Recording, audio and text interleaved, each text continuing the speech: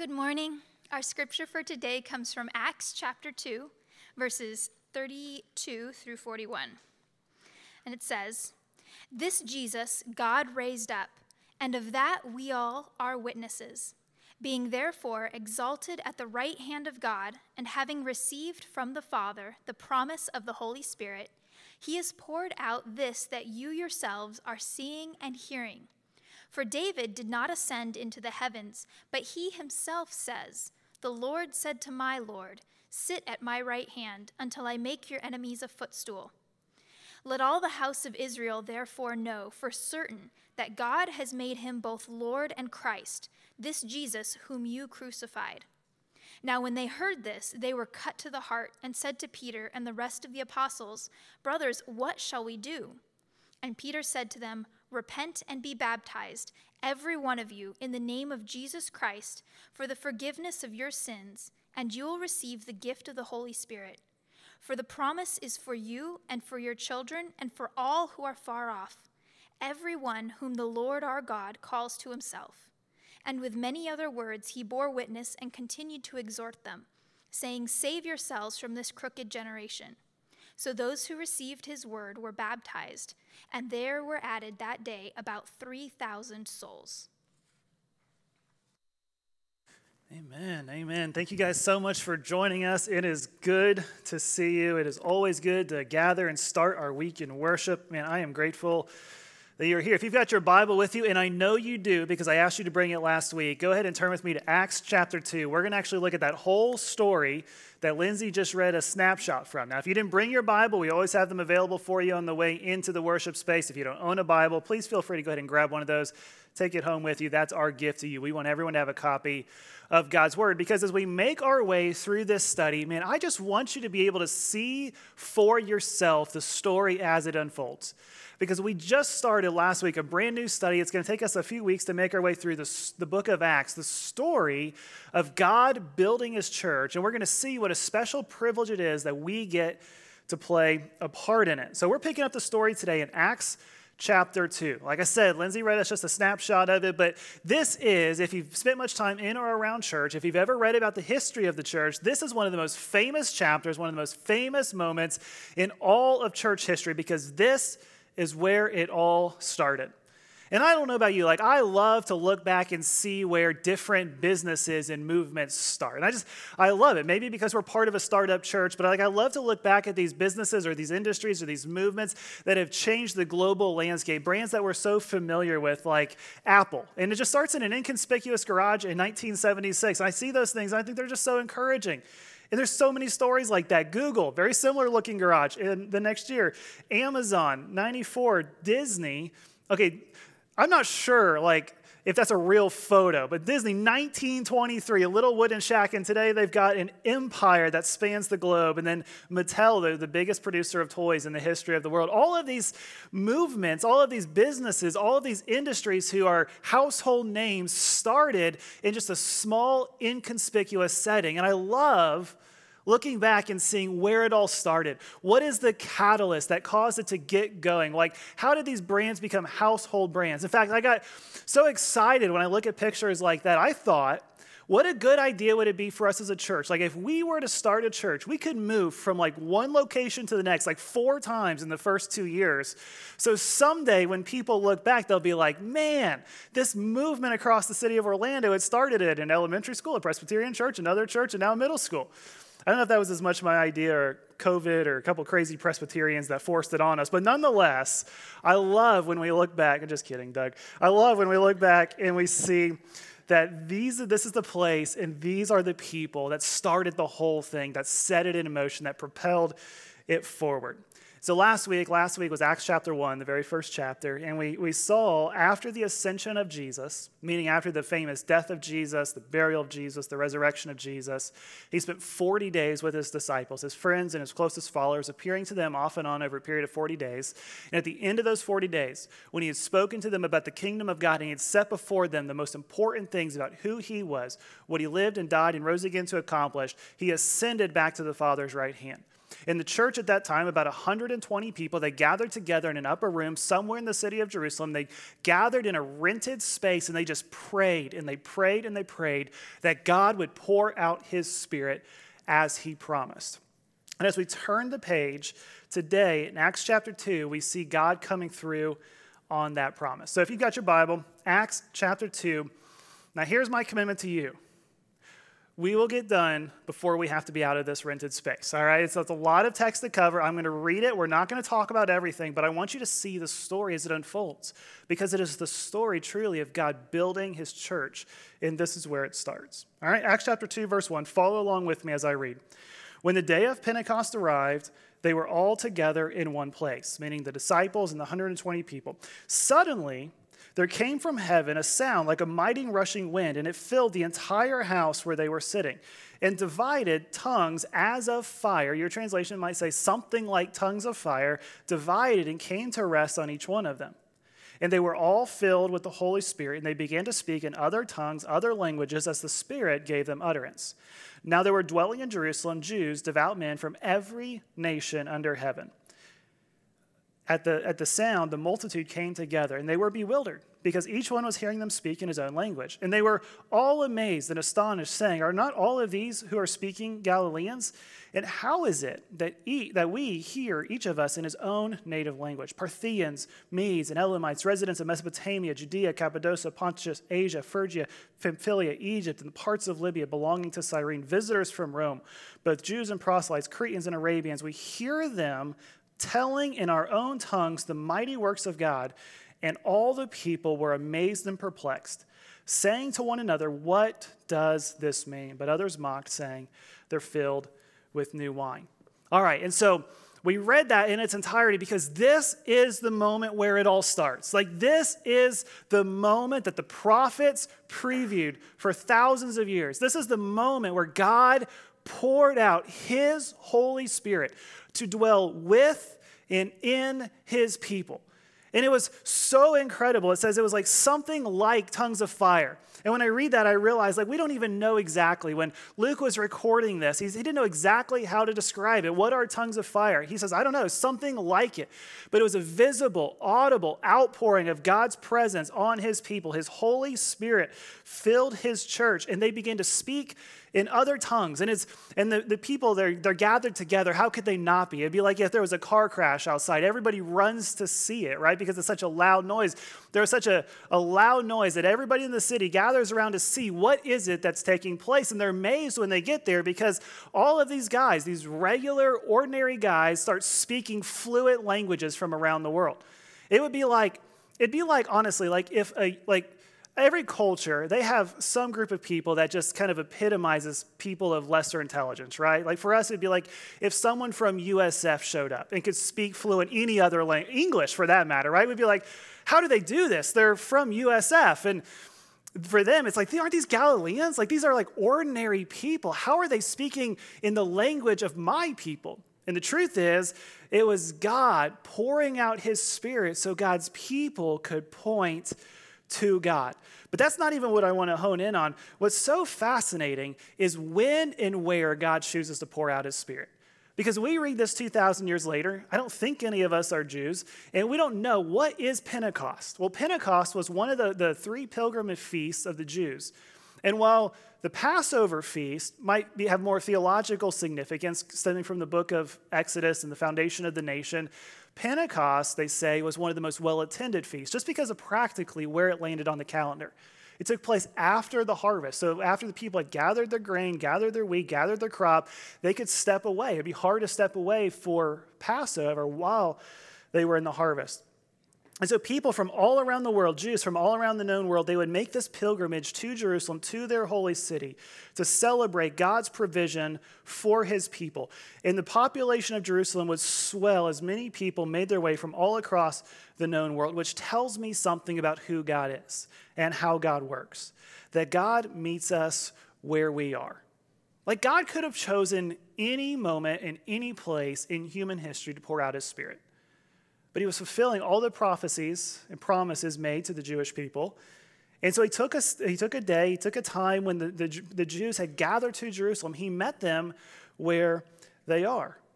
It reveals that God isn't a God that requires us to have everything in order before we can come to him, but God comes to us perhaps when we least expect it.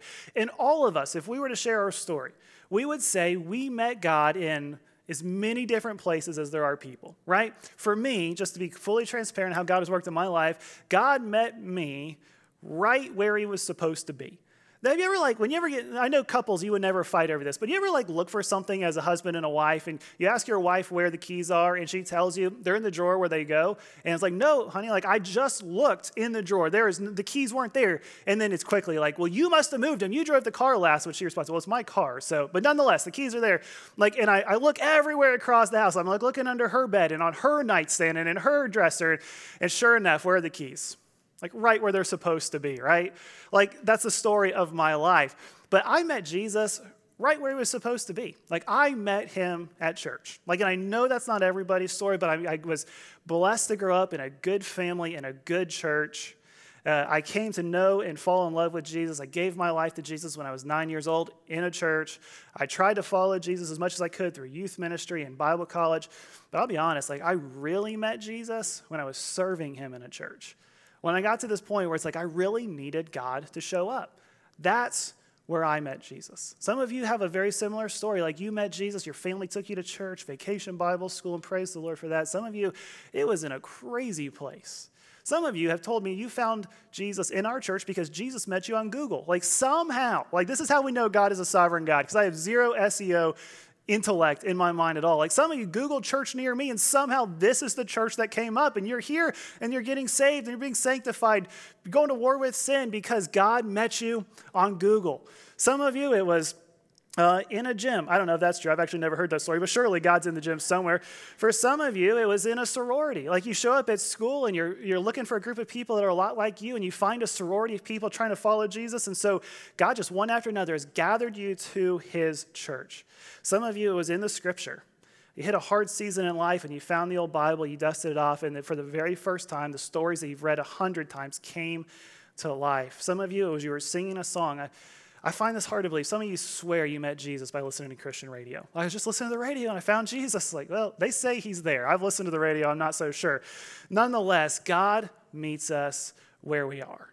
That God doesn't require that we have everything put together. We don't have to have life figured out. God meets his people where his people are.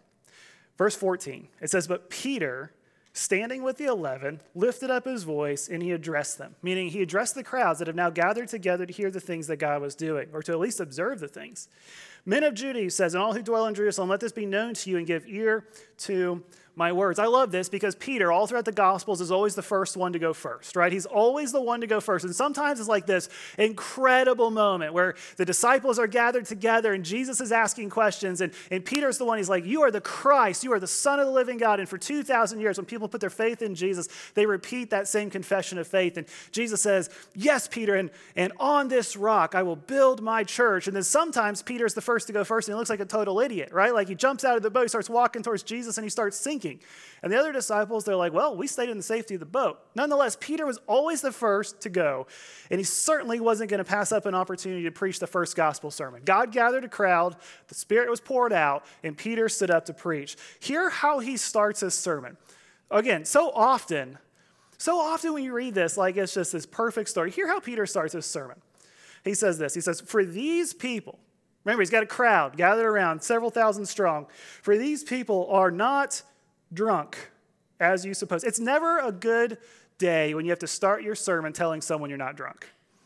It's hard to start a sermon, I'll be honest, because the worship team does an incredible job leading us to God's throne and worship, and you're excited and you're humbled and you're anxious to hear from God, and there's this confession piece and this communion piece, and then I stand up and it's is he going to say some kind of dumb joke?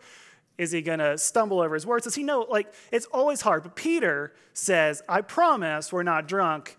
It's 9 a.m., which I'm not even sure is a great defense, because I've been to UCF games that kick off at noon, and tailgating starts before 9, and people are drunk before 9 a.m. So nonetheless, that's Peter's defense.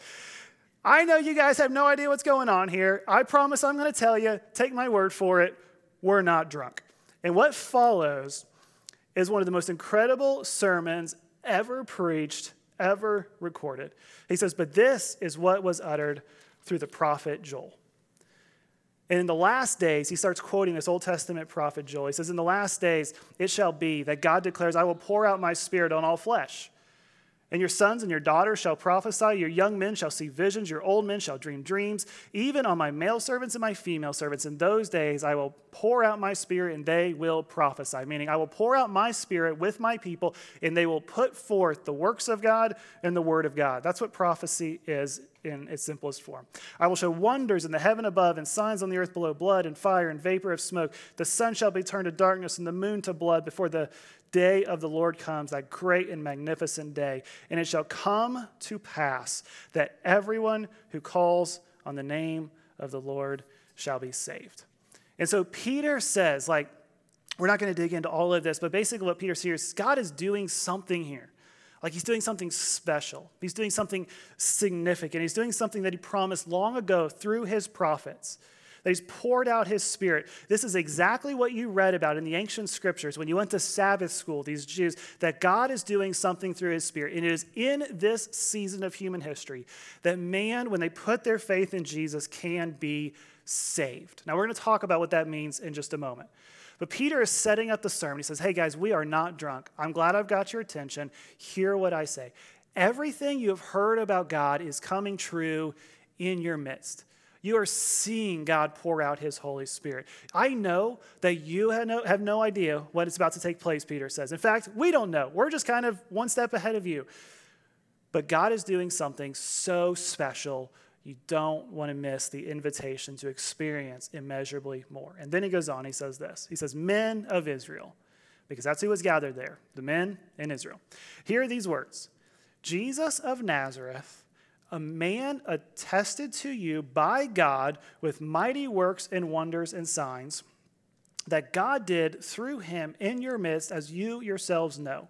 This Jesus delivered up according to the definite plan and foreknowledge of God, you crucified him and killed him.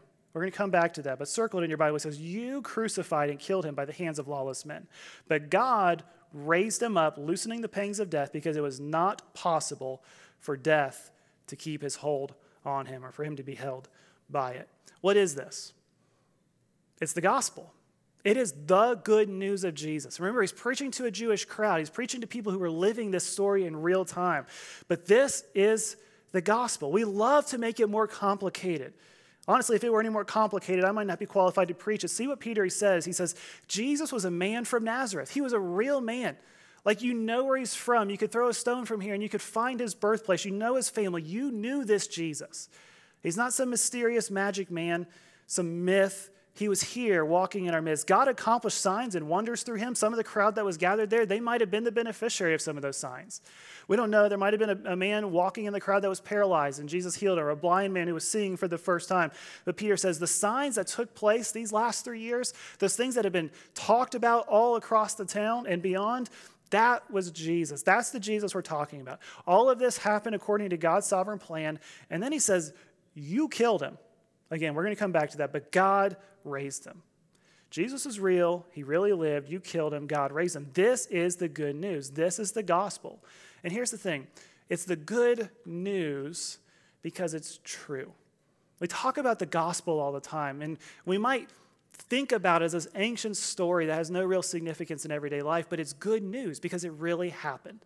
Think about the crowd that was hearing this for the first time. They were in the city where Jesus was crucified 50 days before. Peter is preaching this sermon. If they thought Jesus was still in the tomb, all they would have to do is gather a few people. There's a few million people gathered in Jerusalem. A few of them would have to go to the tomb and say, you're crazy, Peter. Jesus is right here. Here's his body. Here's his bones. But they didn't do that. There was no objection because the people knew it was real. Jesus, we read in other places in the Bible that Jesus appeared to a host of people after his resurrection. It wasn't just his friends. There was that one appearance where it was 500 people at one time. If I came to you and I say, I saw Jesus, you think you ate something funny yesterday. But 500 people don't share the same vision, right? It had to be real. There was evidence. There was witnesses. Jesus' body wasn't there. We're going to skip ahead to verse 32. It says, this Jesus, he continues, God raised up, and of this we are all witnesses. Again, he says, we saw him, we touched him, we ate with him. might have smelled him, right? This was a real Jesus. Being therefore exalted at the right hand of God, and having received from the Father the promise of the Holy Spirit, he has poured out this that you yourselves are seeing and hearing. He's trying to explain what Jesus is doing in their midst. For David did not ascend into the heavens, but he himself said, the Lord said to my Lord, sit at my right hand until I make your enemies a footstool. Let all the house of Israel therefore know for certain. Remember, he says this is real. You can know for certain that God made him both Lord and Christ, this Jesus, whom you crucified. Now, this is very theologically rich, and we don't have time to unpack it all, but what he's preaching about is the enthronement of Jesus.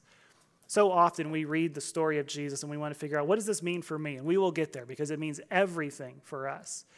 But the high point of Peter's sermon was the enthronement of Jesus, not the atoning work of Jesus. If God raised Jesus from the dead as Jesus promised, if God seated him at his right hand, if there were eyewitnesses, if Jesus is who Jesus says he was, if Jesus did what Jesus said he could do, if there is evidence for the people to know with certainty that these things actually took place, then they could put their trust in Jesus for everything that Jesus had for them. We said last week, Jesus came preaching the kingdom of God, that he's a king to be obeyed, to be followed, to be submitted to. And then we have to deal with the uncomfortable fact that Peter says twice now in a very short sermon, this Jesus whom you what? Crucified.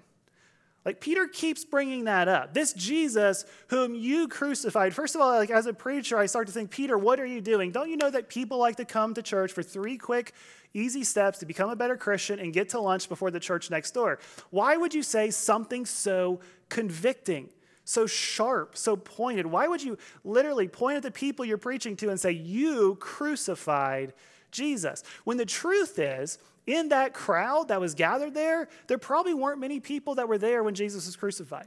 Certainly, no one drove the nails into his hands. That was the Romans. There might have been a few locals who were still around that were there in the crowd when Jesus said, crucify him, or when they shouted, crucify him, crucify him. But this was probably, the Passover crowd had gone home and the Pentecost crowd had come. And so Peter keeps saying, like, you crucified Jesus. I imagine the temperature started to rise a little bit. And they're like, what do you mean we crucified Jesus? We weren't here. Here's the thing, I love when something goes wrong at my house and I have an alibi. Like, I don't do a lot to upset Carissa. I'm like the perfect husband. But when that time does come, like she'll say something is like, I've got an alibi. I always have an alibi. But a few days ago, she woke up and she was getting ready and we were doing our morning routine. I brought her coffee like I've done every day for 9 years, except for like once. 9 days, I said, here's the coffee, and I gave her a kiss. And I said, it is so good to see you, beautiful girl. And, just the perfect husband. And she gave me the cold shoulder. I was like, I've been up for 15 minutes. You've been up for 5 minutes. Like, what could go wrong? And, I was like, I just kind of blew it off. I went back to my work and came back later. And she's, more visibly frustrated. I finally said, hey, before we get to work and, the nanny arrives and this becomes a scene, do you mind if I ask, what did I do wrong? Is something bothering you? She's like, I'm fine. Okay. And I dug a little bit more. I brought her more coffee because caffeine, And she's like, did you cheat on me? I was like, not that I remember. Why do you say that? And she says, no, I'm pretty sure you cheated on me. I was like, what are you talking about? Why? You were at that restaurant and there was another girl there and you cheated on me. I said, I've never been to that restaurant. I've got an alibi. I would never go there. And she's like, well, maybe I was dreaming. And I was like, yeah, if you think I'm out of trouble, right? The day was not going to get better. And I was like, yeah, you probably were dreaming but you did say she was cute the other day. Therefore, it's still your fault, right? And I was like, man, there's always a way that it's my fault. And I say that because some of you husbands have that same experience where you get in trouble for something they dreamed up. But also, I think that's something that, to the effect of what Peter is saying. These people weren't the ones that were there driving the nails into Jesus' hands. But they had sinned upstream. Whether or not they were there when Jesus was crucified on the cross, it was their sin that led Jesus to be nailed to the cross. And he wanted them to see that even if they didn't feel like they were responsible, that it was their sin that put Jesus there. That's what Peter's saying here.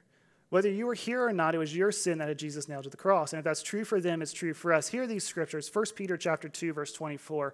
The same Peter would write a letter to the church a few years later to explain this kind of concept. He said, he himself, meaning Jesus, bore what? Our sins. Our sins in his body on the tree, that we might die to sin and live to righteousness. By his wounds, you have been healed. Jesus was nailed to the cross because of your sins and mine. 2 Corinthians chapter 5, verse 21, the Apostle Paul writes to the church in Corinth, he says, for the second time, for our sake, it's for us, he made him, Jesus, to be sin, who knew no sin, so that in him we might become the righteousness of God. This was always God's plan. Even the Old Testament prophet Isaiah, before Jesus was ever born, it says, but he, Jesus, was pierced. See how Isaiah he's so confident in God's plan. He's saying it, he's speaking in the past tense as if it's already happened. But he, Jesus, was pierced for our transgressions. He was crushed for our iniquities. Upon him was the chastisement that brought us peace. And with his wounds, we are healed. And here's the thing. Even if when Peter starts pointing at us and saying, hey, you crucified Jesus, even if it kind of rubs us the wrong way, I think we kind of know it's true. We know, even if you don't believe in Jesus, and I'm not presuming you believe in Jesus, but you know that somewhere along the way, your life has gotten off track. And you might not be ready to admit it yet, but you know that your life isn't going the way you hoped it would go. Maybe your relationships aren't working out the way you had hoped. Maybe your career isn't on track. Maybe your family is more strained. Maybe finances. You know that somewhere along the way, your life has gotten off track. And we call what gets us off track and what separates us from God sin. And it is our sin that put Jesus on the cross. Mel Gibson's only appearance in the movie he directed, The Passion of the Christ, was a shot of his hands driving the nails into Jesus' hands. Because as he was producing the movie, he didn't want it to be about him, but he wanted a visual reminder that it was his sins that drove the nails through Jesus' hands. It was our sin. It was my sin. It was your sin. It was our sin and our selfishness, our idolatry, our strife, our jealousy, our anger, our rivalry, our dissension, our envy, and things like these that put Jesus on the cross. And when Peter is preaching the first gospel sermon, he doesn't shy away from the fact that the good news of Jesus follows the hard things to hear about who we are.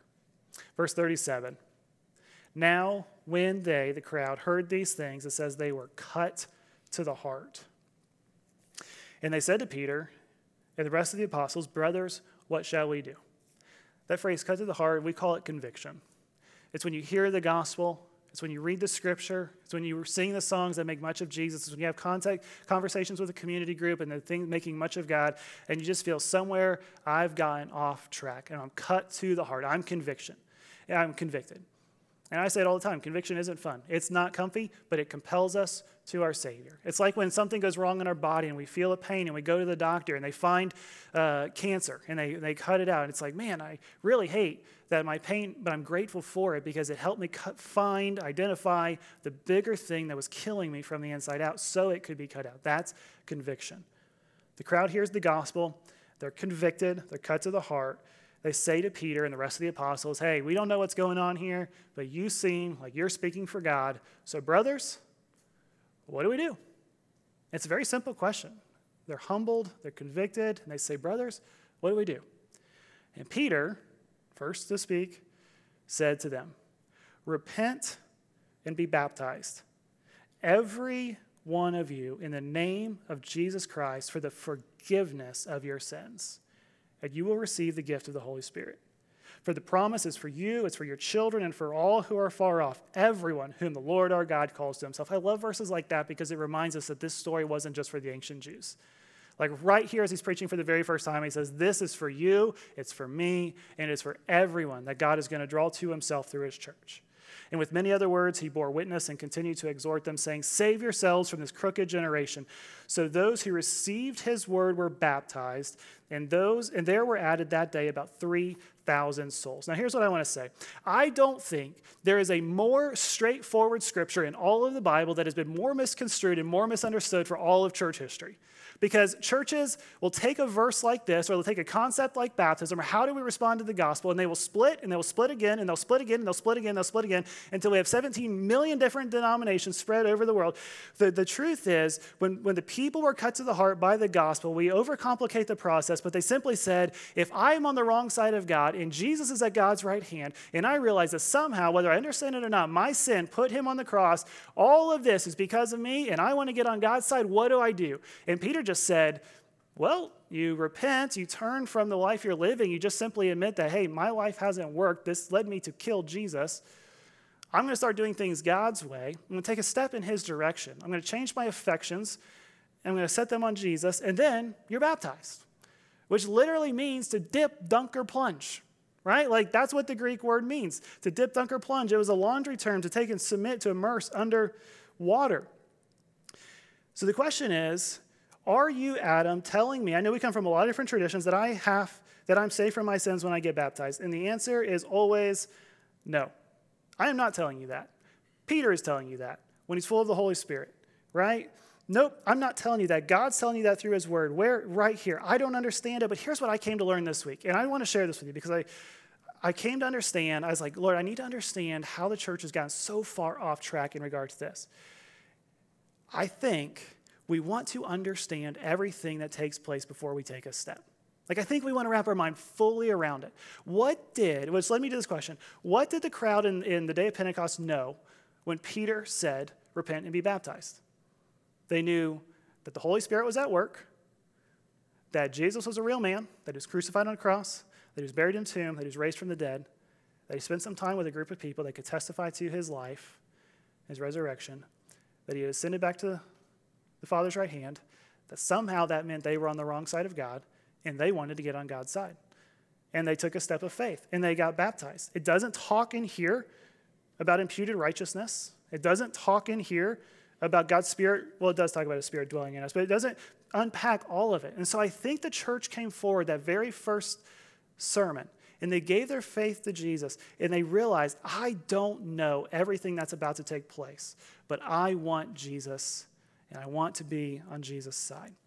And I know that they didn't know because every epistle that the apostles wrote, Peter and Paul and John, talks about baptism. And I love how he says it to the church in Colossae. If you've got your Bible, Colossians chapter 2, verse 6.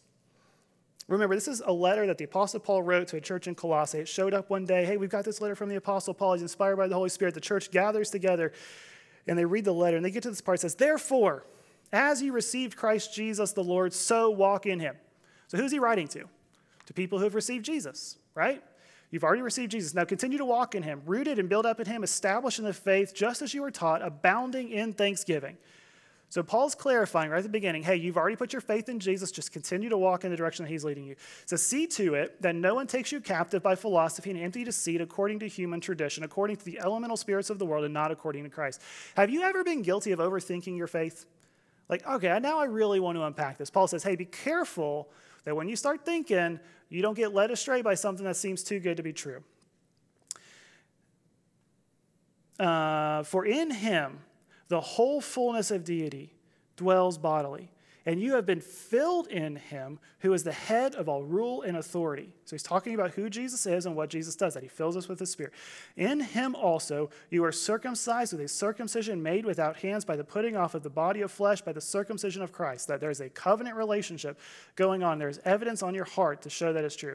Hear what he says, having what? Been buried with him in baptism. What blew me away this week as I was reading this is he's talking past tense. Paul to the church at Colossae is explaining what took place when they were baptized, meaning he's filling in gaps that they didn't know when they took a step of faith. So often, even myself, I think, man, if someone wants to put their faith in Jesus, I need to explain to them every single nuance of faith. But Peter didn't. He just said, this is who Jesus is. This is how you get in good with him. Repent and be baptized. So he goes on, he says, in him you also were raised with him through faith in the powerful working of God who raised him from the dead.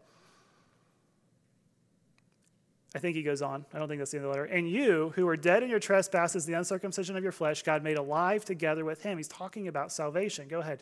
Having forgiven us of all of our trespasses, forgiving our sins by canceling the record of the debt that stood against us with its legal demands. Christ, this he set aside, nailing it to the cross, meaning like Jesus took our sin debt and he paid for it. So Paul again is filling in the gaps here.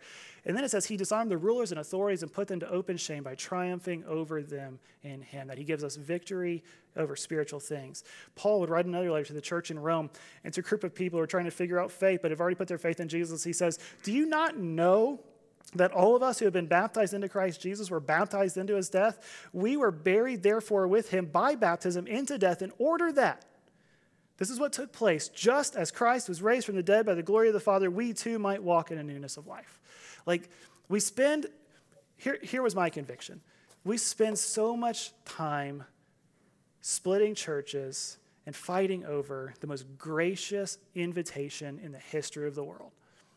That we've gotten sidetracked, we've gotten lost in our sin, we've pursued ourselves and our own desires, and Jesus came to set us right with God. How do we do that? We repent and be baptized. I told you guys the story of Acts is the story of God building his church and the special privilege we have to play a part in it. I have grown up learning this text. I grew up in a great church. We preach this text sometimes before we preach the gospel text. Like, this is the story we went to. I've learned it, I've led people to it, but there is no, and I mean this, there's no greater privilege than watching God work this text out in everyday life. We get a front row seat. This is my story, right? The Holy Spirit was at work. I was convicted. I was compelled to my Savior. It happened for me when I was 9 years old.